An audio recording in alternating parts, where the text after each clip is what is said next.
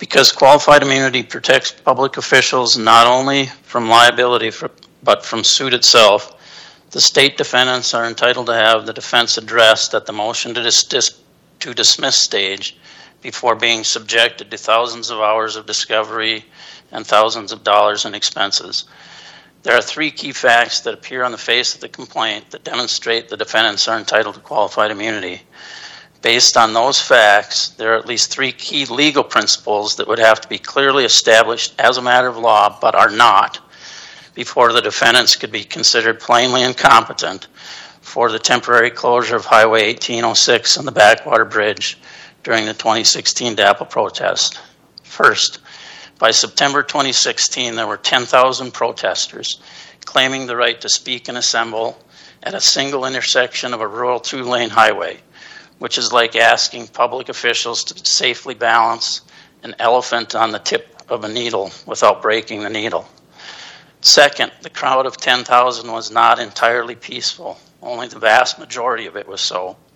At admission, there was some non-peaceful and violent protest. Third, Backwater Bridge was damaged and required repairs before it could be reopened, and detour routes were needed to permit the public to use the highway for its intended purpose. Based on these three undisputed facts, the state defendants contend there are at least three legal principles that would have to be clearly established as a matter of law, but are not, before the defendants could be considered plainly incompetent for their conduct. One, there must be cases clearly establishing that law enforcement lose all ability to enforce the law and maintain crowd control in the interest of public safety when the percentage of law-abiding protesters reaches a certain level versus the number of protesters engaging in violent or criminal activity. Two, there must be cases clearly establishing that the normally discretionary decisions to close a damaged bridge, schedule repairs, and create detour routes are all subject to First Amendment strict scrutiny analysis if putative protesters are claiming they have a right to occupy the bridge and the stretch of highway closed because of a bridge that's out for purpose of speech and assembly. Three, there must be cases clearly establishing that a rural highway with slope ditches not intended for pedestrians with statutorily stated purposes that do not include speech and assembly has been considered a traditional public forum from time immemorial. The lack of clearly established law on these legal principles, considered solely with facts that appear on the face of the complaint, demonstrate the defendants were not plainly incompetent for a temporary highway and bridge closure. But there are additional undisputed facts in the public record that demonstrate protesters were engaged in continuous criminal activity on private land adjacent to this intersection, so extensive that the North Dakota Supreme Court modified the practice rules for out-of-state attorneys because the state defense bar claimed they were overwhelmed and unable to adequately represent all defendants.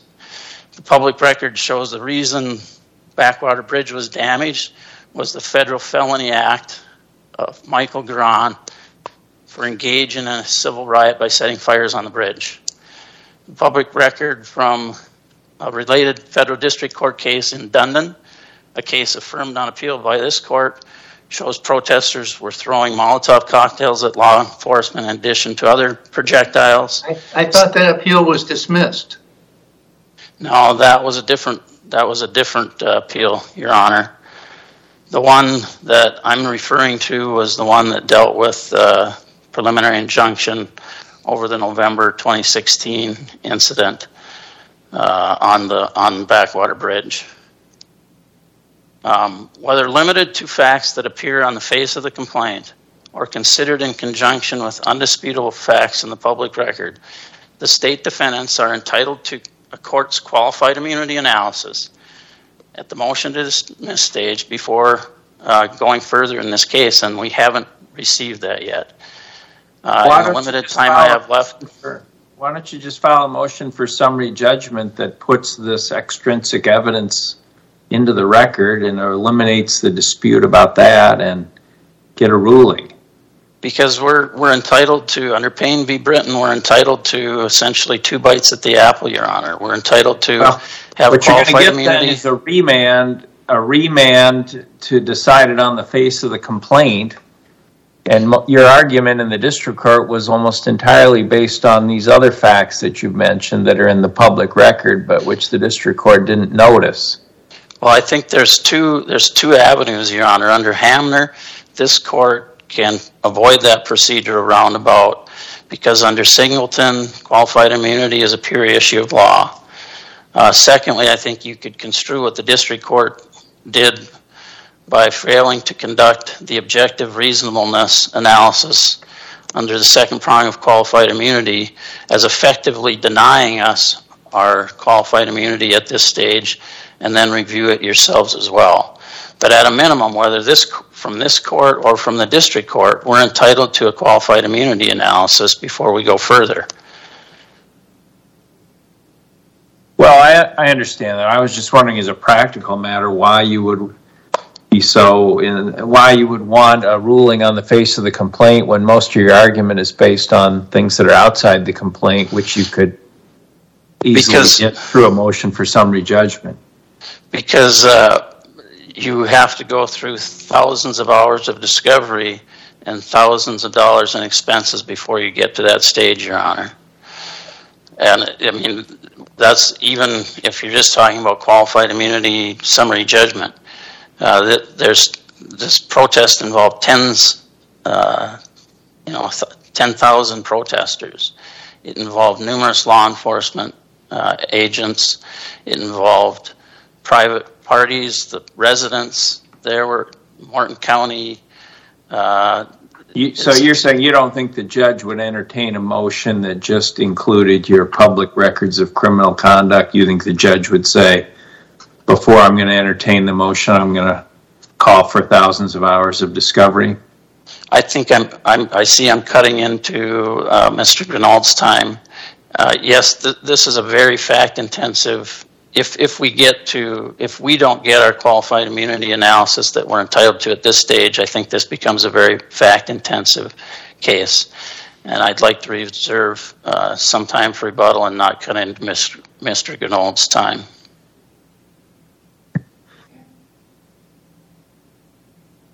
We'll see about rebuttal, but Mr. Grinaud, go ahead.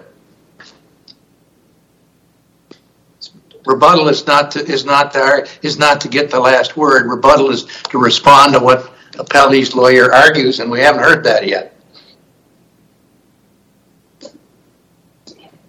You're on mute. Thank you, Your Honor. Justices, counsel, my name is Sean Grinaud. I represent the appellant, Morton County Sheriff Kyle Kirkmeyer. I'd just like to follow up on what my colleague, Mr. Nicolai, was commenting on with respect to the errors by the district court in this matter. The issue is qualified immunity. This court has ruled and has stated before in Payne versus Britton that public officials are entitled to a reasoned grant or denial of their qualified immunity defense. Now, in this case, the judge specifically said he's not going to rule on it. He thinks it's better suited for a summary judgment, as Mr. Nicolai pointed out.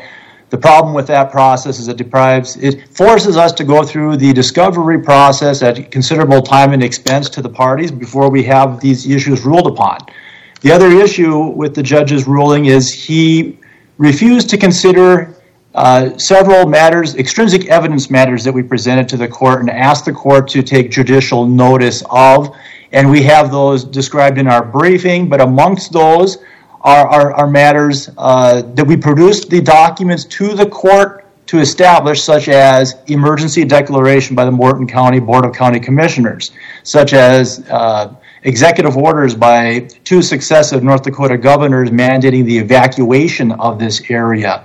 An executive order by President Donald Trump declaring the interest of proceeding with the development of the pipeline project. There's several of these sorts of documents that we believe it was error for the court not to consider, at least go through the analysis of whether each of these items were properly considered, were subject to judicial notice, or otherwise considered a public record which this court has repeatedly said on a Rule 12b6 motion to dismiss, the court doesn't automatically convert it to a Rule 56 motion just because you submit certain additional extrinsic matters to the court. And the court has spelled out certain categories of documents, and that includes matters for which judicial notice can be taken, the same court's decisions in interrelated cases, which we have situations here, and I believe Mr. Nicolai commented on the Dundon versus Kirkmeyer decision, where the exact same time frame, the exact same protests, spelling out the history of the violence that was being perpetrated in this vicinity.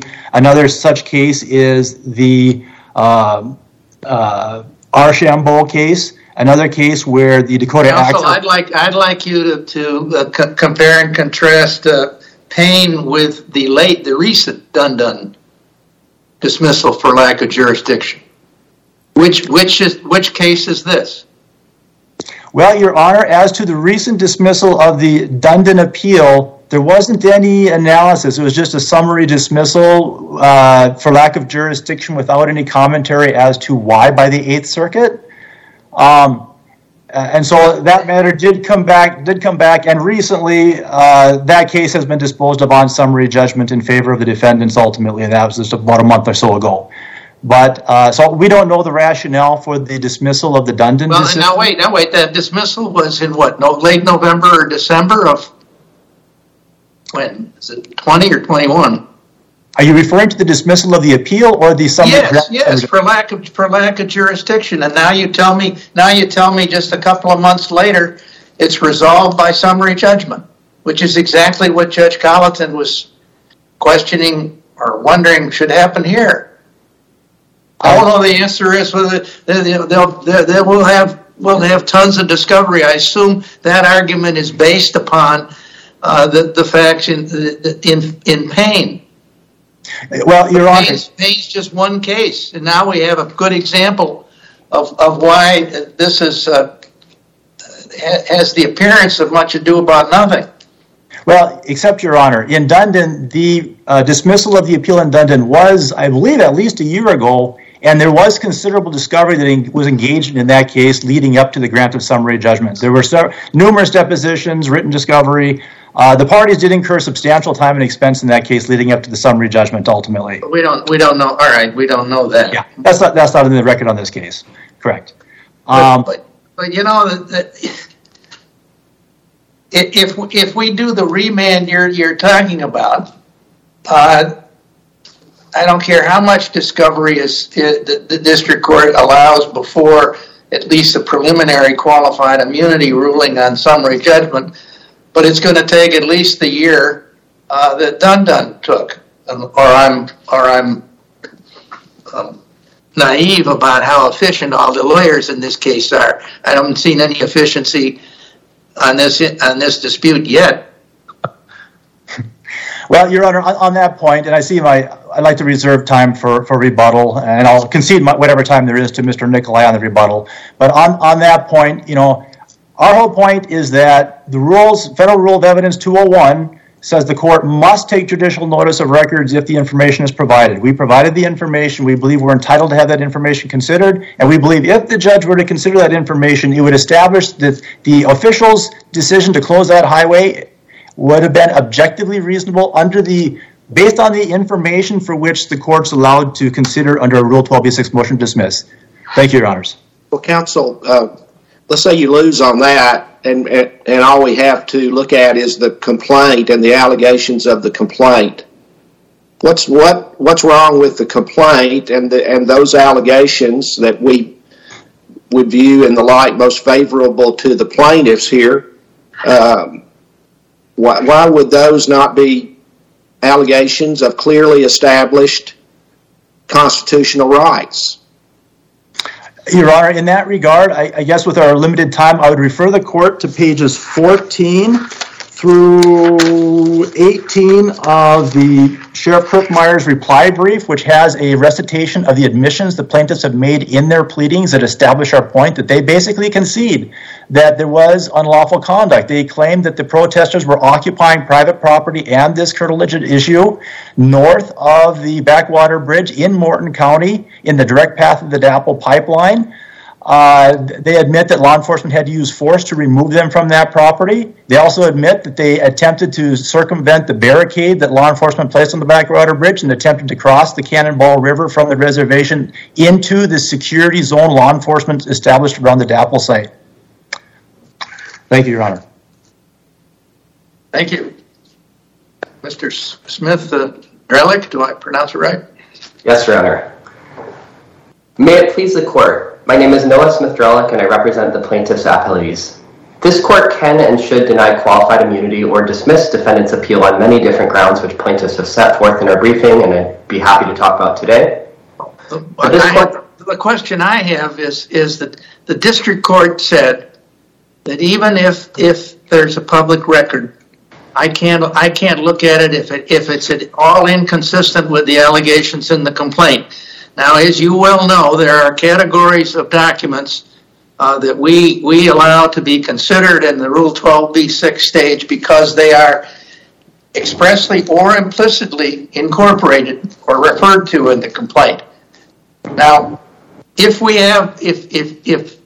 with respect to public records that fall into that category, isn't the district court clearly wrong? That he can't look at them, and even if they're appropriate to be considered in a Rule 12b-6 motion for qualified immunity, he can't look at them because they're inconsistent? What case would support that? So, Your Honor, I think the important thing to recognize here is that none of the materials in this matter fall into that exception. It's a narrow exception. That's a different point. I want an answer to my question. If a complaint, for example, turns on a contract, it's a contractual dispute. That's the classical example. Give me a hypothetical. I asked for a case that supports the district court's categorical pronouncement that even if a document can be considered at the Rule 12b-6 stage, he won't look at it for qualified immunity if it's inconsistent with the complaint. All that is an invitation for plaintiff's lawyers in cases where qualified immunity will clearly be an issue to draft the complaint so it can't be dismissed. I think both Twombly and Iqbal make clear that this pleading standard at the 12b-6 is not a believability standard. At this stage of the matter, do you have a case that addresses the point I'm making? No, Your Honor. I do. All right. Now, doesn't it have to be true, given the purposes of qualified immunity, including the need for prompt resolution, that if there are documents that are implicitly or explicitly incorporated in the complaint by reason of the allegations of the complaint, that they can be considered, and they can be considered on the issues of clearly established law, regardless of whether they're consistent or inconsistent with the way plaintiffs have pled their complaint? Your Honor, the matters here are plainly not those. That reading the exception as the defendants would here would essentially allow defendants to attach any evidence that defendants have that in any way relates to the complaint. The exception in question regards generally... Take the emergency declaration. I haven't studied the complaint, but I dare say that the emergency declaration, if it isn't mentioned, is at least within the parameters of what's alleged. Yes, Your Honor. So in paragraph 5 of the complaint, the plaintiffs alleged specifically that defendants engaged in a concerted effort to mischaracterize the events that happened at Standing Rock. This court, if it's considering the emergency declaration issued by one of the defendants here for truth of the matters asserted therein, would plainly conflict with that. Now, this court can consider the fact that there is an emergency declaration, but what defendants... That isn't the way I'd consider it in the qualified immunity analysis for the truth and so forth. I'm not sure I understand, Your Honor. Well, qualified, clearly established has to be examined with particularity. The Supreme Court has preached that countless times in the last decade. So that means that the fact that a public road is a limited public forum doesn't answer the question, even though that's where your brief leads with. Well, in this case, in fact, concluding that it is clearly established that this public road is a traditional public forum would fully answer the question, because defendants haven't raised in any manner the argument that their regulation on speech in this public road can survive under a time, place, or manner restriction. So if this court concludes, as it should, that it's clearly established that Highway 1806 is a public road. Counsel, that argument just tells me you don't understand the qualified immunity issues. The clearly established law has to do with damage liability of individual defendants for no question there's a dispute, and no question there are First Amendment interests at issue in the dispute. But that's not the clearly established analysis that the Supreme Court has directed us to conduct, and it directed the district court to conduct. What the Supreme Court has directed this court to examine is how the facts as alleged at this stage in the litigation, because we're at the motion to dismiss stage. The question is whether or not qualified immunity is present on the face of the amended complaint. So whether those facts as alleged, accepted as true, viewed in the light most favorable to the plaintiffs, plausibly state a claim to relief, and plausibly here means legally plausibly. In this case, plaintiffs have alleged that there is a closure of a road. It's clearly established that roads are public forums, and even if this court wants to engage in a particularized inquiry, a forum analysis here, plaintiffs have alleged numerous facts. This is paragraph 44 and 46 of the amended complaint, paragraph 45 of the amended complaint, that show that this particular space has a long-standing history of expressive use. It is conducive and safe to be used for expressive conduct and has been historically. In other words, that this particular space should be adjudged a traditional public forum. And so that's the first step of qualified immunity, is determining whether or not that's clearly established. The second step of a forum analysis would be to turn to whether or not this regulation is appropriate as a time, place, or manner restriction on a traditional public forum. And defendants haven't argued that. Defendants have forfeited that argument in front of this court.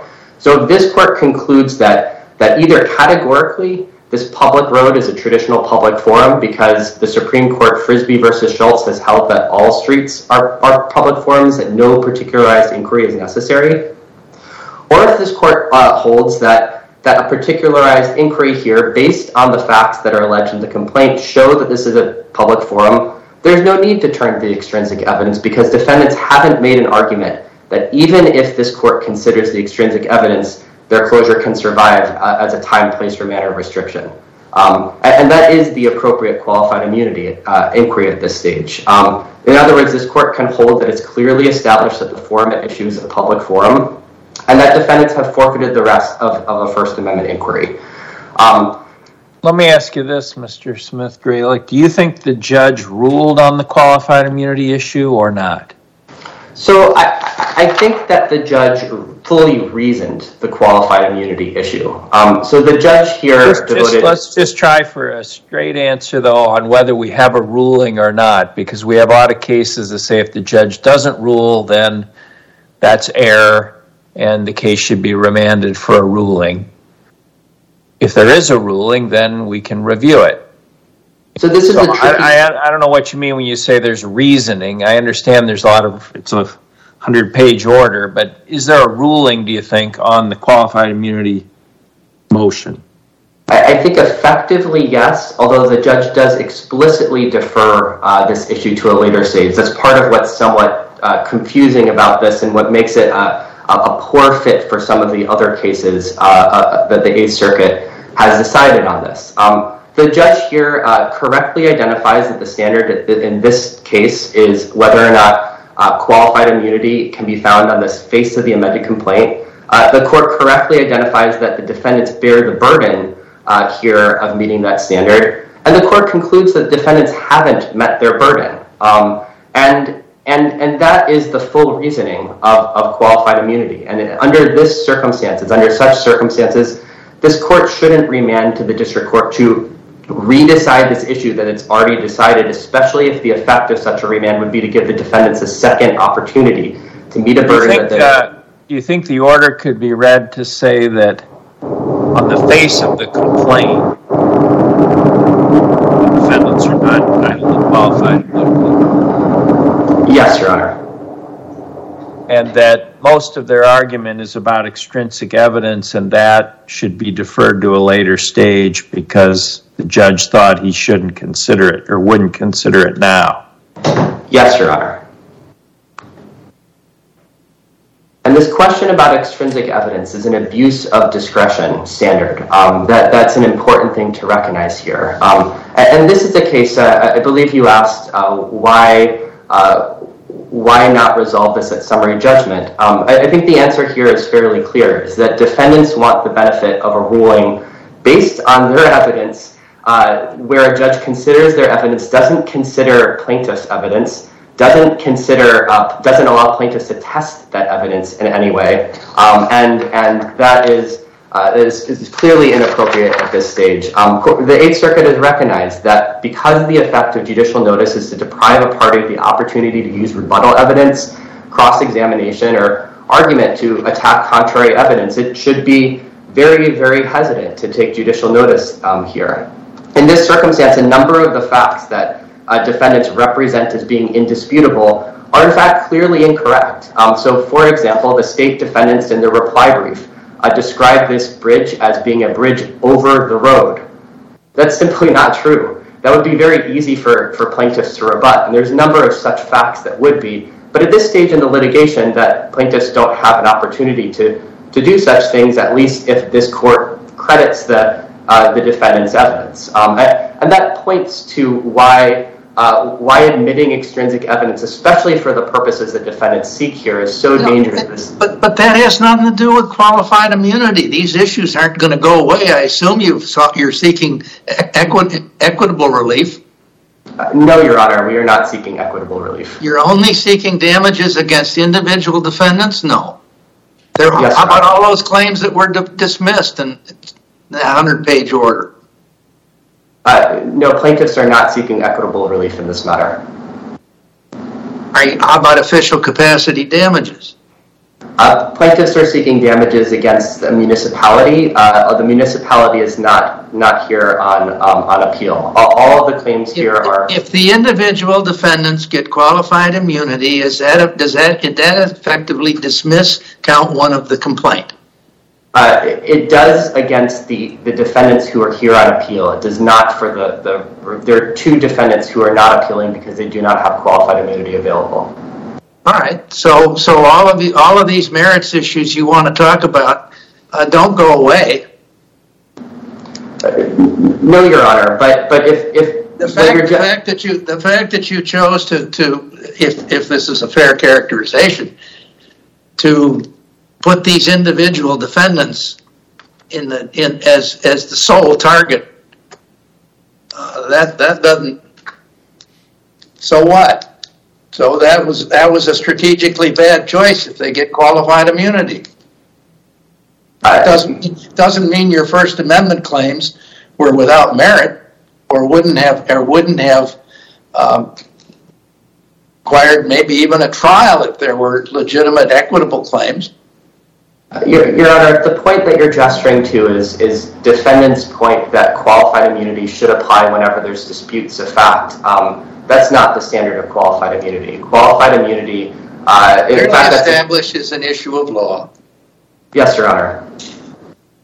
And here, looking at the facts as alleged in the complaint, it is clearly established that discriminatorily closing 9 miles of a public forum is a violation of law. That is clearly established. I want to note, even if this court concludes that the forum at issue is a non-public forum, plaintiffs alleged and the district court agreed that this closure was viewpoint discriminatory and a prior restraint on other forums.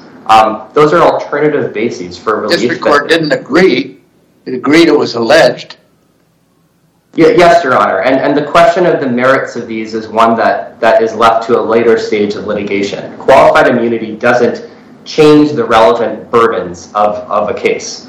In other words, if we, in a case like this where it appears likely that there will be a factual dispute necessary to resolve the matter, what qualified immunity says isn't that the case should be determined on the motion to dismiss standard. Very much not so. Qualified immunity says that a case should be determined at the soonest possible opportunity. That is not here.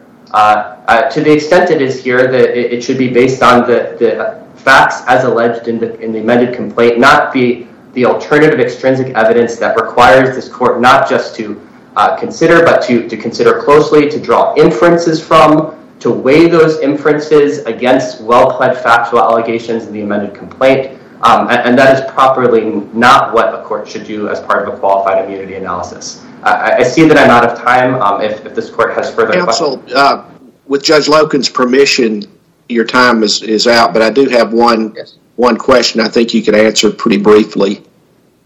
The attorney for the sheriff has referred us to several pages of a reply brief that have many paragraphs of the complaint cited as what I would interpret as the contention is that it can basically concedes away these particular excerpts, concede away the clearly established prong of the qualified immunity analysis by making concessions about, for example, by conceding that there was some violence and some non-peaceful protest and some need to restore law and order during this time period. What's your response to that? My response to that is that these allegations say nothing of the sort, is that defendants have added details to the allegations that are not contained in the allegations that plaintiffs do not accept. Defendants routinely label things as undisputed that are in fact very disputed. At least for this stage of the litigation, they label things that are undisputed that are in fact undisputed in the other direction. So these allegations, none of these say what the defendants claim they say. I'm happy to go through allegation by allegation and explain why plaintiffs in fact don't allege what defendants claim they do. But even if this court considers that there could be some existence of violence or disorder at Standing Rock, there still remains questions of whether that was sufficient to motivate the response, whether it did actually motivate the response. As a matter of fact, plaintiffs have pled on both counts that the answer is no specifically. And the law is clear in the Eighth Circuit and the Supreme Court that First Amendment activity may not be banned simply because prior similar activity has it led to or involved instances in violence. In such circumstances... You're not invited to repeat your argument, counsel. You answered the question. Thank you, Your Honor. Is there time for rebuttal? I'll give a minute to either one of you. I think all defendants were incorporated in Appellee's argument, so either one of you can have a minute to respond. Thank you, Your Honor. I'd like to address 2 points. First, the notion that we've forfeited something on appeal. The plaintiff's different theories of liability, including viewpoint-based discrimination, are all based on the same conduct. The bridge closure and the highway closure. We have never waived the right to have that conduct analyzed for objective reasonableness under the second prong of the qualified immunity analysis. In fact, we've insisted on it. Secondly, I'd like to address the issue about the difference, I think, between the Dundon appeal that was dismissed and this one. In Dundon, there was a dispute about the defendant's conduct and whether it constituted excessive force. In this case, there's no dispute about the defendant's conduct. We closed the highway and bridge. The fact issues that the district court addressed dealt with fact disputes about the status of the forum. That's not the kind of fact dispute that makes qualified immunity analysis inappropriate. We'd ask either for this court to remand or for this court to address this pure legal issue in the first instance on appeal. Thank you. Thank you, counsel. The case has been thoroughly briefed and argued, and argument's been helpful, and we'll take it under advisement.